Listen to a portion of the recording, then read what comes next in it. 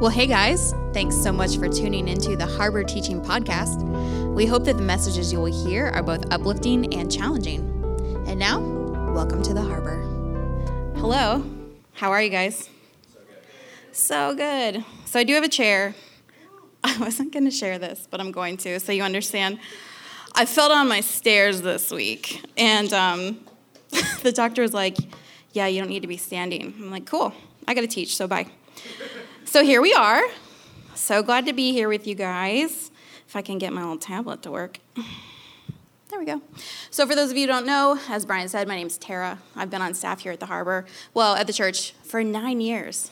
Brian just hit the 10-year mark, so good job, Brian. I just hit the 9-year mark, so congratulations.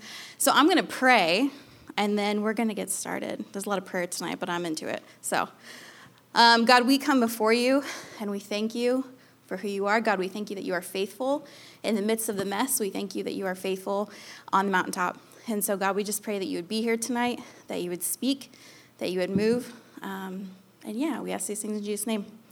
Amen. So leading up to this teaching, whenever I would tell someone that I was teaching Job, I would get, oh, you're teaching Job? I'm like, yeah, what's wrong with teaching Job? And they're like, oh, it's so heavy. Oh, it's just so heavy. I'm like, well, yeah, it's a hard book, but I love the book of Job. Does anybody else in here really appreciate the book of Job? All right. I'm glad you're here for this then. So before we jump into the text, as Brian said, I'm going to share some of my story. And up front, I'm going to tell you that it's pretty raw. And honestly, some of it is still very raw for me. It's heavy. And so when Brian asked me to teach Job, he did mention, hey, can you share your story? And it made me nervous because, like I said, some of it is new. So I first got sick in 2008. Most of you guys were probably fairly young then. We won't talk about how old I was. 2008, I got sick with something called Graves' disease, which is a terrible name for an illness, right? You're like, oh, you got Graves' disease. I'm like, I'm going to die? Well, probably not. It was rough. I was in Texas, away from home. I was young. I was dumb. And so for 6 months, I just kept telling myself, you're just stressed out. You lost 30 pounds because you're stressed out. You don't have any muscle strength to straighten your hair because you're stressed out. You are throwing up every morning from pain. You're just stressed out. Your heart rate's 140. You're just stressed out. And I was clearly wrong. So I get diagnosed. There's only 2 treatments for Graves' disease, right? Well, there's one now, but there was 2 at the time. And I ended up being allergic to both. So at this point, I'm like, wow, I must be a medical freak. They talked me into doing radiation, which there were 2 options. There was surgery or radiation to take out the thyroid. I went in there and I was like, I want surgery. I don't want radiation in my body. Just cut it out. And they were like, no, we should do radiation. Radiation's $900. Surgery is $9,000. We had radiation. We're fine. I was like, okay, well, if you're fine, then I'll be fine, right? Not necessarily. So at this point, I have radiation, get rid of my thyroid, and I'm like, yes, okay, all right. This was my one big medical issue. We're done. We're over it. I wish. We're going to fast forward to 2015. So 6 years ago, in January, I started to have heart issues. And it started at a Christian conference, a worship conference in Orlando. And I'm sitting talking to friends, and all of a sudden something in my chest goes, and the room spins, and I'm going, what's happening? I didn't pass out, but I was real close. And I was like, what's happening right now? So I eventually get in with a cardiologist here locally, and he's a trip. First time I ever saw him, I was on my phone. I think I was checking work email, and he comes in, he's like, are you on Snapchat? And I was like, you're old. How do you even know what Snapchat is?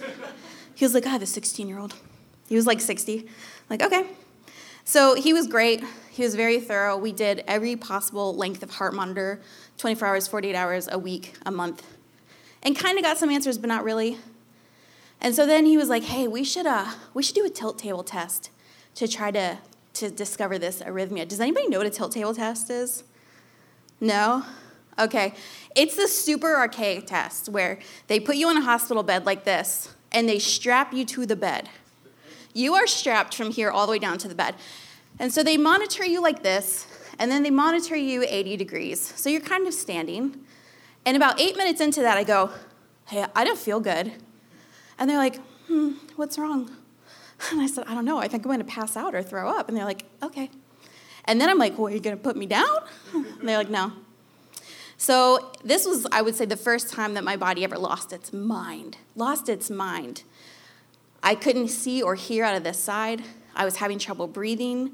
I was like on the verge of passing out, but I didn't, and I was sweating profusely, like through my clothes, which has never happened before or since. And when they put me back down, the cardiologist comes on. He's like, man, we did not find the arrhythmia we were looking for. However, there's something wrong with your autonomic nervous system. And I'm like, what the heck's an autonomic nervous system? I don't even know what that is. And he's like, we'll figure it out together. I was like, I have no confidence right now. So a week later, I end up in the emergency room because that test did such a toll on my body. And I'm in the hospital bed, and this PA comes in. She stands at the end of my bed like this. Tara, we got to talk. I'm like, it's just so intense, okay? She said, we found some things in your lungs. And I was like, that's not what I'm here for. She's like, yeah, but you have nodules in your lungs. And I said, well, what are nodules? And she said, well, they're like tumors that are too small to be tumors. I was like, well, how many? And she's like, I don't know, there's a lot. Okay.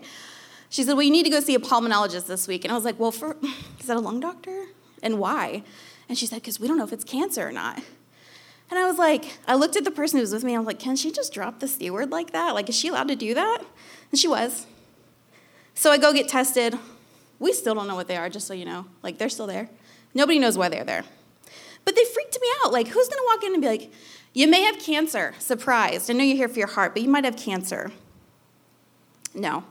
So 2016, my cardiologist says, hey, we're gonna put a heart monitor in your chest. I was like, that's intense. You're going to make me like the bionic woman? I'm down with that. So we have the surgery, and God love my cardiologist. I don't see him anymore. He put it in wrong. So he put it in wrong, and it gets infected. And so essentially, I have this open hole in my chest for 6 weeks. 6 weeks, every morning, every night, I'm having to clean out this wound in my chest and walk around bandaged. And I'm like, what's happening? Why is this happening? So it ended up being a blessing in some ways because we caught arrhythmias. You know, they'd call me and be like, well, you were an SVT this week. And I'm like, okay, what do we do? Talk to your cardiologist. Oh, well, you were an AFib this week. And I was like, I thought that was for old people. Like, how is that possible? In the time that I had the heart monitor, they found 10 different arrhythmias happening in my heart. And I'm like, well, why is this happening? But nobody knew. At this point, I kind of started questioning, is this from radiation? None of this stuff runs in my family. And we do believe it is, the nervous system and heart stuff. Now, there's a caveat, like, there are definitely times when you have to have radiation, right? In this moment, I didn't need it, and so I kind of wish I hadn't had it, but it happened, and here we are now. So I am mind blown at what's going on in my body. I'm like, 1 minute I'm doing cardio yoga and loving life and having a headstand contest with Amy Schroer, and now I'm like, can't get off the couch. So hard. So just when I think things can't get worse, this is a trend, I start to have a pain in my side. And I'm like, well, that's some weird gas. What's happening? Because it doesn't go away. So they send me to a GI. She sends me to have all these tests done. Like, most of you probably won't know what this means, but an endoscopy, a colonoscopy, another endoscopy, a HIDA scan, a gastric emptying test. And then they call me and say, your liver enzymes look like you're an alcoholic. And I was like, I am not an alcoholic. Maybe I had a glass of wine like this week, but they said that wouldn't do it. So you need to have a liver biopsy. Now, that should have been my first, like, hey, this isn't right, that they defaulted to a liver biopsy. Because as you may or may not know, the liver is the most, like, sensitive organ in your body, right? I was fully awake for this biopsy, and I was not supposed to be. But I was. And I'll tell you what, feeling them take chunks out of your liver while you're awake is very traumatizing. I was like, y'all, I'm still awake. And they went, oh, no. Gave me more meds. So, yeah, it was an adventure, I'll tell you. But it was very hard. I was in so much pain from that, and I was so sick. I won't ever forget it. I was laying on my dining room floor, and I was like, Jesus, I can't do this anymore. Can you just take me home? Can you just bring me home? Clearly he didn't, and I'm glad he didn't because I'm able to be here right now, you know. So the GI says, oh, you just have gallbladder issues. Let's just take your gallbladder out. I'm like, well, you're the doctor. I trust you, so let's take it out. And then I was still sick. Hey, I'm still sick. And it was a lot, right? So 2016 actually ended with my grandpa getting sick. And I don't know about you guys, but I was very close to my grandparents. He was diagnosed with pancreatic cancer. And if you know anything about it, it's tough. And I'm a realist. I think Brian would agree. I'm not an optimist, I'm not a pessimist, I'm a realist. And so I knew that pancreatic cancer had a 4% survival rate. And it was hard for me to be like, you're going to beat it, Grandpa. You're going to do great. Couldn't do it. And I remember standing right back there in worship one week, and my arms are in the air, and I'm weeping, and I'm just like, oh, the song was saying, all my hope is in you, all my trust is in you. And my arms dropped, and I said, God, is all my hope in you, and is all my trust in you? And I'm not the type of person who's going to say, God told me, right? But this time God told me. He said, if I never heal you, and if I never heal your grandfather, am I still good? Am I still good? And my immediate response was yes. Yes. Where else would I go? Like Peter, where else would I go? So with him, it ended up being 2 months from the time that he was diagnosed until the time that he died. And it was sudden, and it was terribly unexpected to be that quick, but I made it home in time. The problem is we were all there, and we watched it happen, and it was terrible. It was traumatizing. 2016, grief was an endless ocean for me. It felt like it wasn't going to end. In 2016, I learned that illness and death is where faith, fear, and knowledge all collide. 2017 rolls around. I'm still sick. There's a theme, right? So I'm grieving, and I'm sick. So I tell my doctor multiple times, I'm still sick, I'm still sick. And said, can you please look at my pancreas? My grandfather just died from pancreatic cancer, and I have similar symptoms. And she's like, nah. Her nurse practitioner said, you need to do this test. And she said, no, she's fine. It's phantom gallbladder pain. She just wanted to do more procedures. So I fired her. At the end of 2017, I fired her. And I went to Advent Health in Orlando, which I had great experience there. So I saw a new doctor right away, and he sent me for a procedure. Right before the procedure, I told my friend who took me, I said, it just can't be my pancreas. It just can't be my pancreas. And I wake up from anesthesia, and I'm like, what happened? What did they find? And my friend Christina was like, you asked me 17 times what they found. And I was like, I probably did. I just wanted to know. Doctor comes in, very confused, and he's like, your pancreas is all scarred up. And I was like, you're not supposed to say that word. So he tells me, you have chronic pancreatitis. And I said, well, where did this come from? How do I have chronic pancreatitis? And he said, well, we need to do another test. It's more high risk, more invasive. And I said, okay, we can do it. So this is difficult for me because I'm like, if this other doctor had just listened, would I be in this place? So we do the test. My mom flies in. My best friend goes with me. And they say, well, we figured it out. Basically what's happening is this muscle is not opening, and your enzymes are backing up, and it's causing damage to your pancreas. So they did all the things. Now, pancreatitis, if you don't know, chronic pancreatitis it's hard to eat food. It's hard to retain nutrients. Then you take medicine that makes you gain weight because then you're like, I'm going to take all the nutrients in. But it makes me sick, and I never know what's going to make me sick. Brian can attest, we can be in a meeting, and I'm eating soup, and all of a sudden I'm like, I got to go home because it just causes so much pain. So then I'm on all kinds of meds, right? Heart medicine for the pancreas, for the thyroid or lack thereof. And don't worry, this is the last one. Just when I think, what else can go wrong? This past January, who went to the Pause Pursue retreat? Those pancakes were so good, weren't they? Well, after the retreat, my elbows hurt. And I was like, dang, making that pancake batter really messed up my elbows. That's weird. So after 3 months of this elbow pain, I go to my doctor, and she literally walked in and was like, yeah, Betsy, I know my elbows hurt. Can you help me? She literally looked at me like, what the heck, Tara? So we did blood work. She called the next morning and said, it looks like you have rheumatoid arthritis. We're going to send you to a rheumatologist. And I'm like, How can there be something else? And I text Brian, and I was like, I can't come in today. I cannot even process this right now, that something else could be going wrong. So I went and saw the new doctor. We did x-rays, we did blood work, and he's like, yeah, that's what you got. Thank you.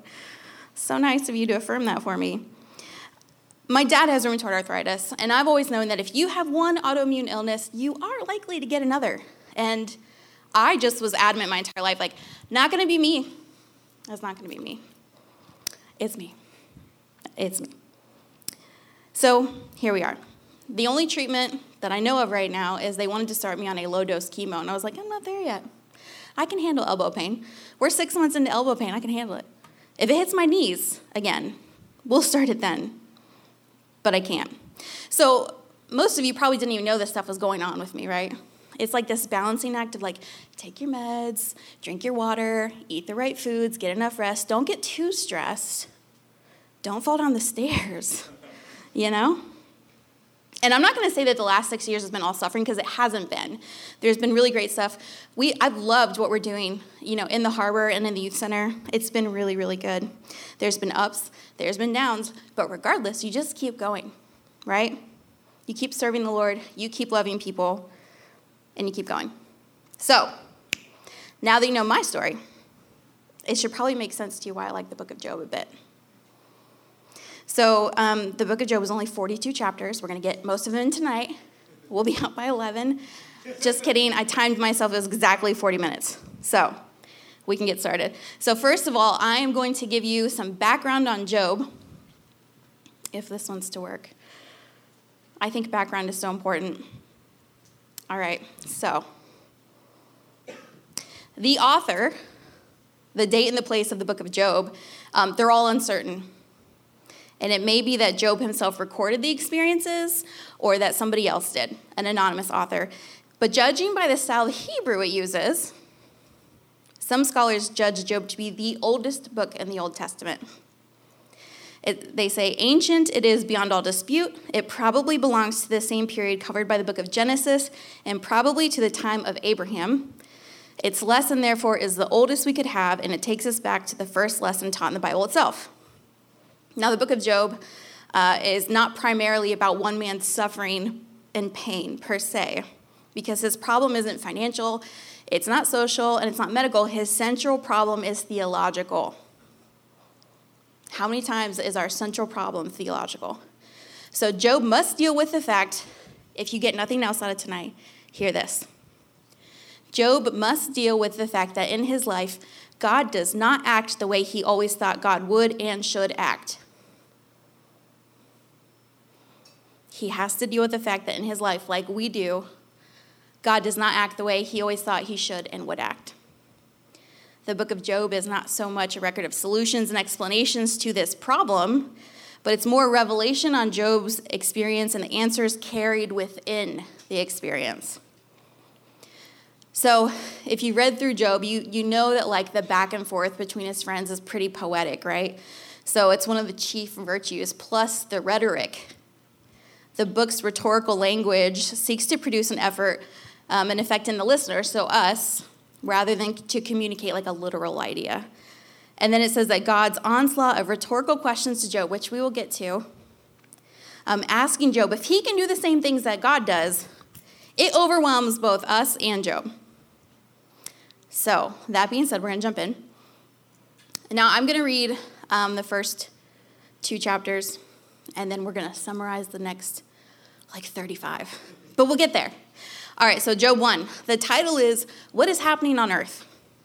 It says, there once was a man named Job who lived in the land of Uz. In my brain, I always said Uz, but Bible online says Uz. He was blameless. He was not sinless. He was blameless with his peers. He was a man of complete integrity. He had an impeccable reputation. He stayed away from evil. I think I missed something. He feared God and stayed away from evil. Now, he had 7 sons and 3 daughters, so he had 10 children. That's wild. He owned 7,000 sheep, 3,000 camels, 500 teams of oxen, and 500 female donkeys. I can't wrap my mind around that number of creatures that somebody could own. He also had many servants, and he was, in fact, the richest person in that entire area. Now Job's sons would take turns preparing feasts for their homes, and they would also invite their 3 sisters in to celebrate with them. When these celebrations ended, sometimes after several days, Job would purify his children. He would get up early in the morning and offer burnt offering for each of them. For Job said to himself, "Perhaps my children have sinned and have cursed God in their hearts." And this was Job's regular practice. I think that is so precious, right? Job was such a leader, and he loved his family so much that he prepared sacrifices just in case they sinned, just in case. He wanted to make sure they were covered. So Job 1, 6 through 12. Now, I'm going to read this as I imagine. I'm going to pray that I don't blaspheme on the way. But this is how I imagine this happens, okay? It says, "One day the angels came to present themselves before the Lord, and Satan the adversary also came with them. The Lord said to Satan, 'Where'd you come from?' And Satan answered him, 'From roaming the earth, going back and forth on it.'" I imagine there's always a little sass there. Then the Lord said to Satan, "Man, have you seen my servant Job? There is no one on earth like him." So he's just bragging on Job. He is blameless and upright. He is a man who fears God and shuns evil. Satan replies, "Does Job fear God for nothing? Have you not put a hedge around him and his household and everything he has? You have blessed the work of his hands so that the flocks and herds are spread throughout the land. But if you stretch out your hand and strike everything he has, he will surely curse you to your face." And the Lord said to Satan, "All right, everything he has is in your power, but do not lay a finger on him." Everything he has is in your power, but don't lay a finger on him. So 13 through 19 kind of chronicle what comes next. And it is rough. Like, this happens in a matter of probably like 10 minutes, I would guess. It says, "One day when Job's sons and daughters were feasting and drinking wine at the oldest brother's house, a messenger came to Job, and he said, 'The oxen were plowing, and the donkeys were grazing nearby, and the Sabeans attacked and made off with them. They put the servants to the sword, and I'm the only one who escaped to tell you.' So they all died. One was allowed to escape to go tell Job. While he was speaking, another messenger came and said, 'The fire of God fell from heavens, burned up the sheep and the servants, and I'm the only one who's escaped to tell you.' Already overwhelmed. While he was speaking, another messenger came and said, 'The Chaldeans formed 3 raiding parties and swept down on your camels and made off with them. They put the servants to the sword, and I'm the only one who's escaped to tell you.'" I mean, at this point, I would probably be like, "What's happening?" While he was still speaking, yet another messenger came and said, "Your sons and daughters were feasting and drinking wine at the oldest brother's house, when suddenly a mighty wind swept in from the desert and struck the 4 corners of the house. It collapsed on them, and they are dead, and I'm the only one who's escaped to tell you." So imagine in just a 10-minute span, you find out you've lost everything, including your 10 children. Losing 1 would be horrific. 10 would be mind-blowing. Verse 20. At this, Job got up and tore his robe and shaved his head. That was customary way of mourning at the time. He fell to the ground in worship. He said, "Naked I came from my mother's womb, and naked I will depart. The Lord gave, and the Lord has taken away. May the name of the Lord be praised." And all this, Job did not sin by charging God with wrongdoing. Job's response to such tragedy was that he fell to the ground and worshiped God. So the first thing I want to challenge us with is, what is your first gut reaction when tragedy or suffering happens? What is your gut reaction? And you don't obviously have to answer right now. I would encourage you, maybe like tonight or tomorrow, if you have a journal, just get a scrap of paper, write it down. Be honest. Be honest with yourself. Be honest with the Lord. Chapter 2. On another day, the angels came to present themselves to the Lord, and Satan also came with them to present himself before him. It's like he tags along for some reason. And the Lord said to Satan, "Where have you come from?" And Satan answered, "From roaming throughout the earth, going back and forth on it." And the Lord said to Satan, "Have you considered my servant Job? There is no one on earth like him. He is blameless and upright, a man who fears God and shuns evil. And he still maintains his integrity, though you incited me against him to ruin him without any reason." Satan replies, "Skin for skin. A man will give all he has for his own life, but stretch out your hand and strike his flesh and bones, and he will surely curse you to your face." Now, in that culture, skin for skin was a bartering term that meant trade one skin for another. I didn't really dig too deep into that, but in my brain, it's like, I'll give you this bear skin if you give me that buffalo skin. Thanks, Brian. Thanks for that.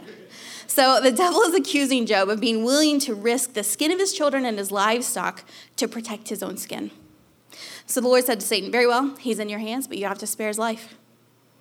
So Satan went from the presence of the Lord, and he afflicted Job with painful sores from the soles of his feet to the crown of his head. Then Job took a piece of broken pottery and scraped himself with it as he sat among the ashes. So to be clear, he's lost everything, worst of all, his children, and now he's been afflicted. So I've got a list for you of all the things the man was afflicted with. Intense pain, peeling and darkened skin, pus-filled erupting sores. That was very, very intense. Anorexia and emaciation, fever, depression, weeping, sleeplessness, nightmares, putrid breath, difficulty breathing, probably because of the putrid breath, failing vision, rotting teeth, haggard looks, painful, swollen sores all over his body, itching, and it lasted for months. It wasn't like, oh, for a couple of days, my body was jacked. It was months.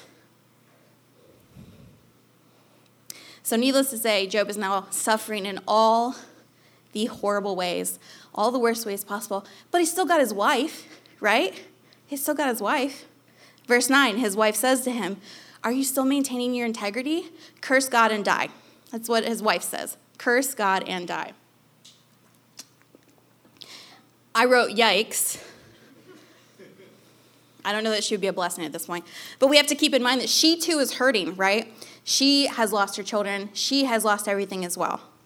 And often we speak out of our pain, right? Hurt people hurt people. So he replied, he said, you foolish woman, shall we accept good from God and not trouble? So in this, Job is accepting that if the Lord gives us good things, why would we assume that we would not experience hardship, like ever? Personally, I can attest that some of the deepest character growth has come out of hardship and suffering. But Job, in all of this, did not sin.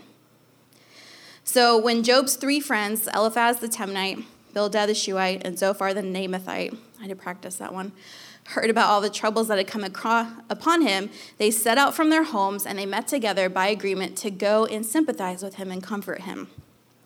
When they saw, when they saw him from a distance, they could hardly recognize him. They began to weep aloud and they tore their robes and sprinkled dust on their heads. When they sat on the ground with him for 7 days and 7 nights, no one said a word because of how great his suffering was.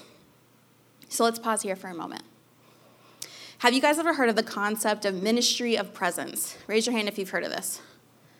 Okay, that's more than I thought. So basically, ministry of presence is exactly this.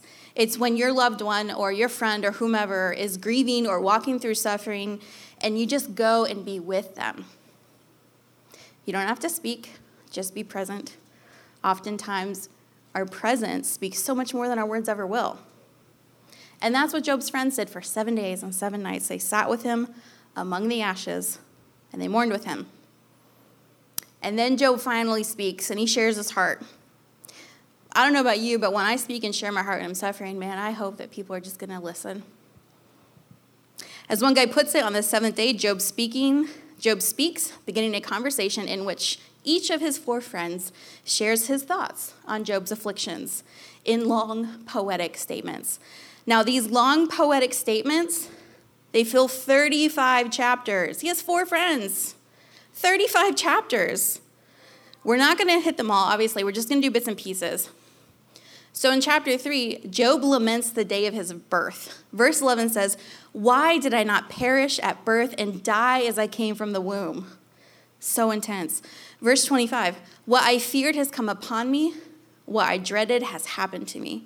I have no peace, no quietness. I have no rest, but only turmoil." The man is deep in the thick of the struggle. Like he is real deep in it.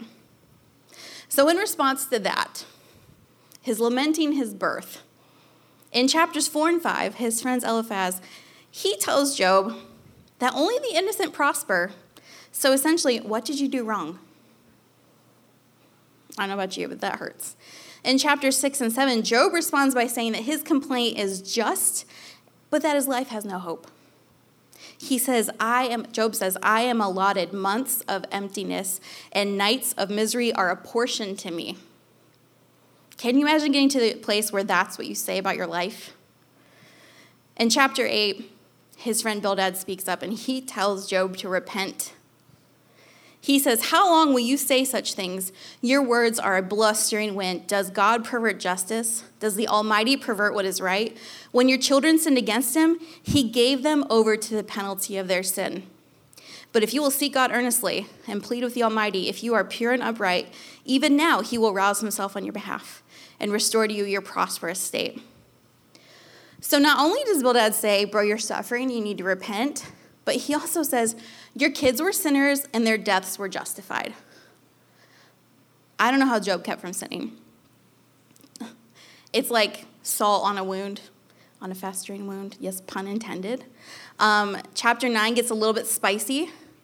Job talks about his innocence in verses 32 and 33. He says, God is not a mere mortal like me that I might answer him, that we might confront one another in court.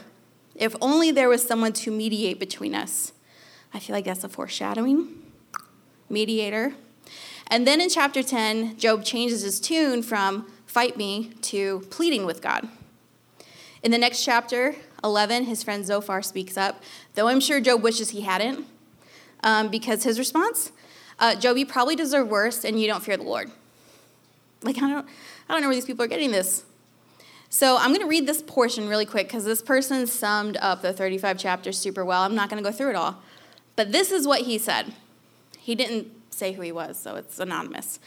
Job responds to each of these remarks, growing so irritated that he calls his friends worthless physicians who whitewash their advice with lies. That's so intense. After making pains to assert his blameless character, Job ponders man's relationship to God. He wonders why God judges people by their actions if God can just as easily alter or forgive their behavior. It is also unclear to Job how a human can appease or court God's justice. God is unseen and his ways are inscrutable and beyond human understanding. Moreover, humans cannot possibly persuade God with their words. God cannot be deceived, and Job admits that he does not even understand himself well enough to effectively plead his case to God. Job wishes for somebody who can mediate, for God to send him to Sheol, the deep place of the dead.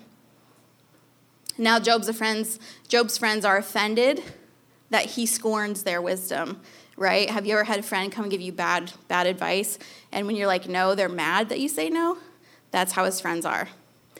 His friends think that his questions are crafty and lack an appropriate fear of God. And they use many analogies and metaphors to stress their ongoing point that nothing good comes of wickedness. Clearly, that's what's happening to Job. Job sustains his confidence in spite of these criticisms, responding that even if he has done evil, it's his own personal problem.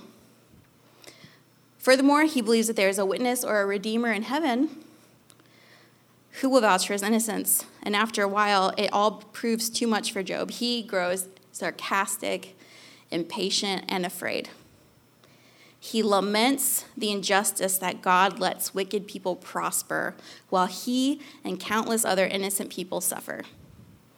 Job wants to confront God and complain, but he cannot physically find God to do it.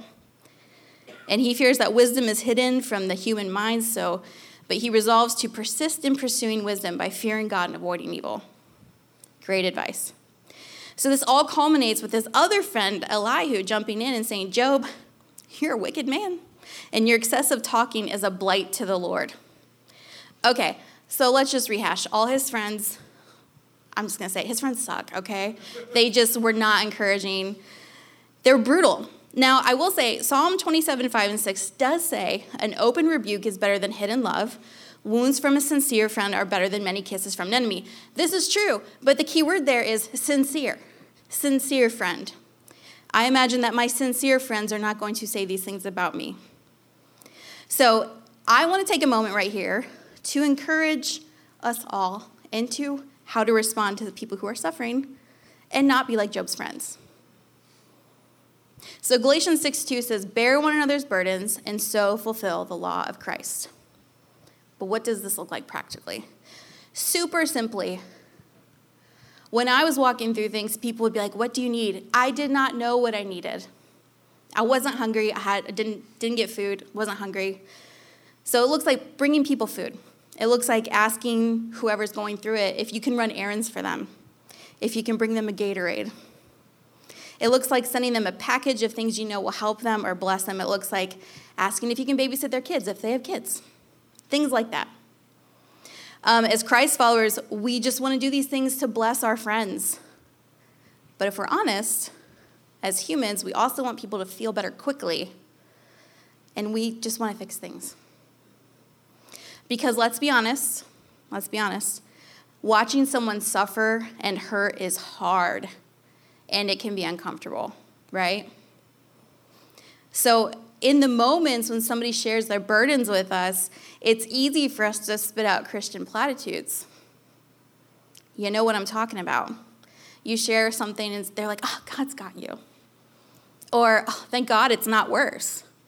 Or, one of my favorites, they're in a better place. Or, man, the Lord's really teaching you something through this. And lastly, my personal favorite, by his stripes you are healed. And that is true. Those are all true statements, right? But in the wrong timing, they're just platitudes. In a moment of suffering, they're not really helpful. One time I was walking through the Commons over in the main building. I was sick. And somebody who I thought I could be honest with was like, hey, Tara, how are you? And I was like, oh, I'm not feeling so well today. And they were like, oh, baby girl, you are healed and whole in Jesus' name. And I went, but I'm not. I'm not healed. And they didn't know what to say. I just was so shocked by their casual, glib response, right? So it does us well in moments like that to consider, if someone said this to me in my time of struggle and pain, would it have been helpful? If the answer is no, we just don't say it. Silence is better than platitudes. So quick story. A good story. One of the most thoughtful things that's happened to me was last year on August 4th. It was the 1-year anniversary. I don't like saying anniversary, but it was 1 year since my grandma had died, and she was like my best friend. She just got me in a way nobody else did. Her brother, my great uncle, who's super precious, he texted me, and all he said was, hi, honey, I just want you to know that I'm praying for you today, and I love you. And I knew that he knew what day it was because it was his sister who passed, but he knew how close we were. And he took a moment out of his day to text me. And obviously, a year later, I'm still thinking about it because it blessed me. Little moments like that, little texts like that can change the course of someone's day. It blessed my heart, and I want to be somebody who's like that. Now, James 5:13-16 says, are any of you suffering hardships? You should pray. Are any of you happy? You should sing praises. Are any of you sick?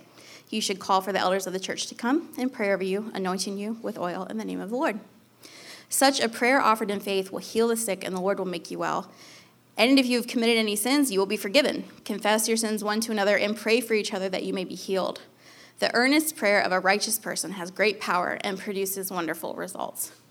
I love those verses.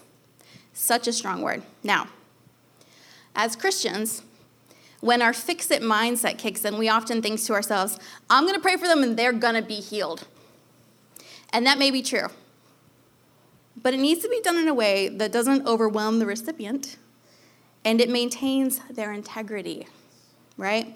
Because how we approach praying for somebody matters. So if you want to pray for someone, wait for the right moment. Don't interrupt them. Don't overwhelm them. Just wait and approach them and ask them if you can pray for them. If you approach it that way, if you wait for an end, kindly say, hey, can I pray for you? Most people are going to say yes. But if they look uncomfortable or they're like, no, no, because people have said no, you just say, okay, I just want to let you know I'm going to be praying for you. That too is powerful. It matters. It matters how we approach praying for people. When somebody comes to me and tells me earnestly, hey, can I pray for you? And they do it just because they love me, I feel valued and I feel cared for.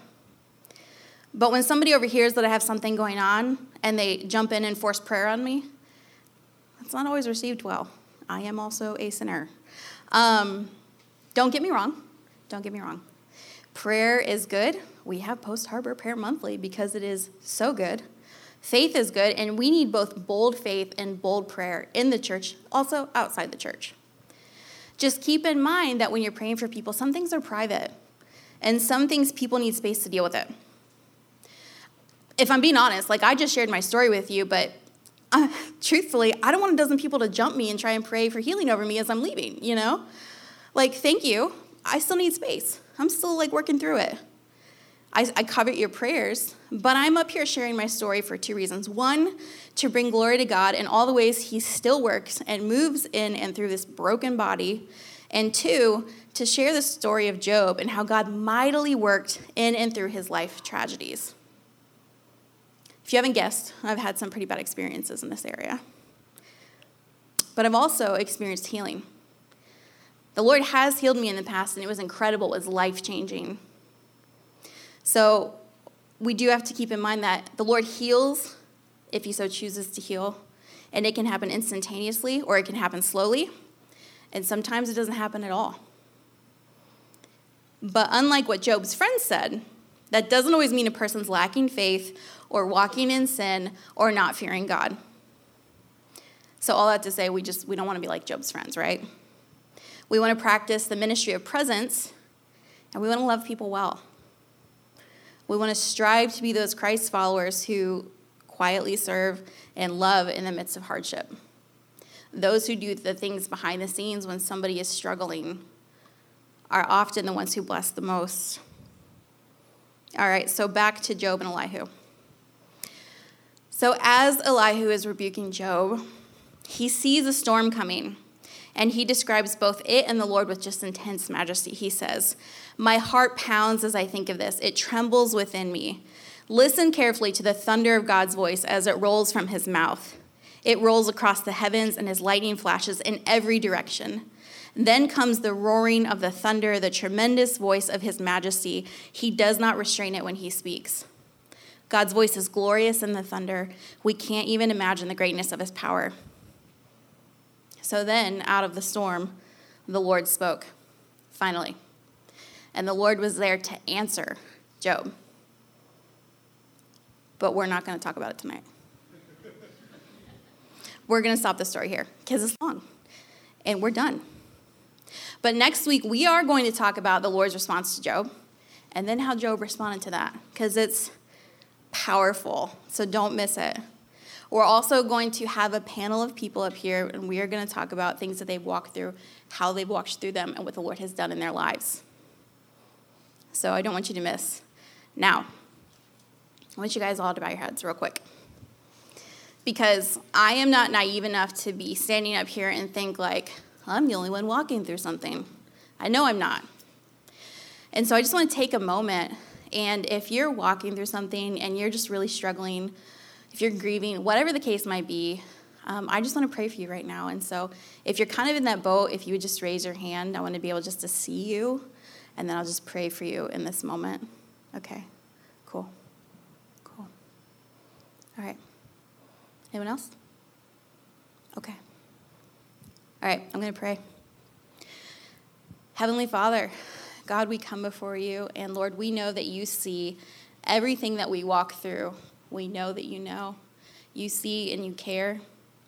God, for every person that raised their hand, and even for the ones who did not raise their hands, God, we ask that you would be with them, that they would feel your loving and sweet presence. God, that they know that you hear when they pray, and God, that you would act on their behalf. Lord, we ask that you would bring healing and restoration. We ask that you would restore the joy of their salvation. And we ask that you would just move in their lives. And so, God, I thank you for these who raised their hands, and again, for those who didn't. God, you know their stories. And I ask, God, that your ever-present peace would just be with us tonight as we go. We ask these things in Jesus' name. Amen. Thanks so much for spending time with us. If you'd like to know more about The Harbor, please follow us on Instagram at WeAreTheHarbor. Also, if you need prayer, feel free to send us a DM. Otherwise, tune in next time.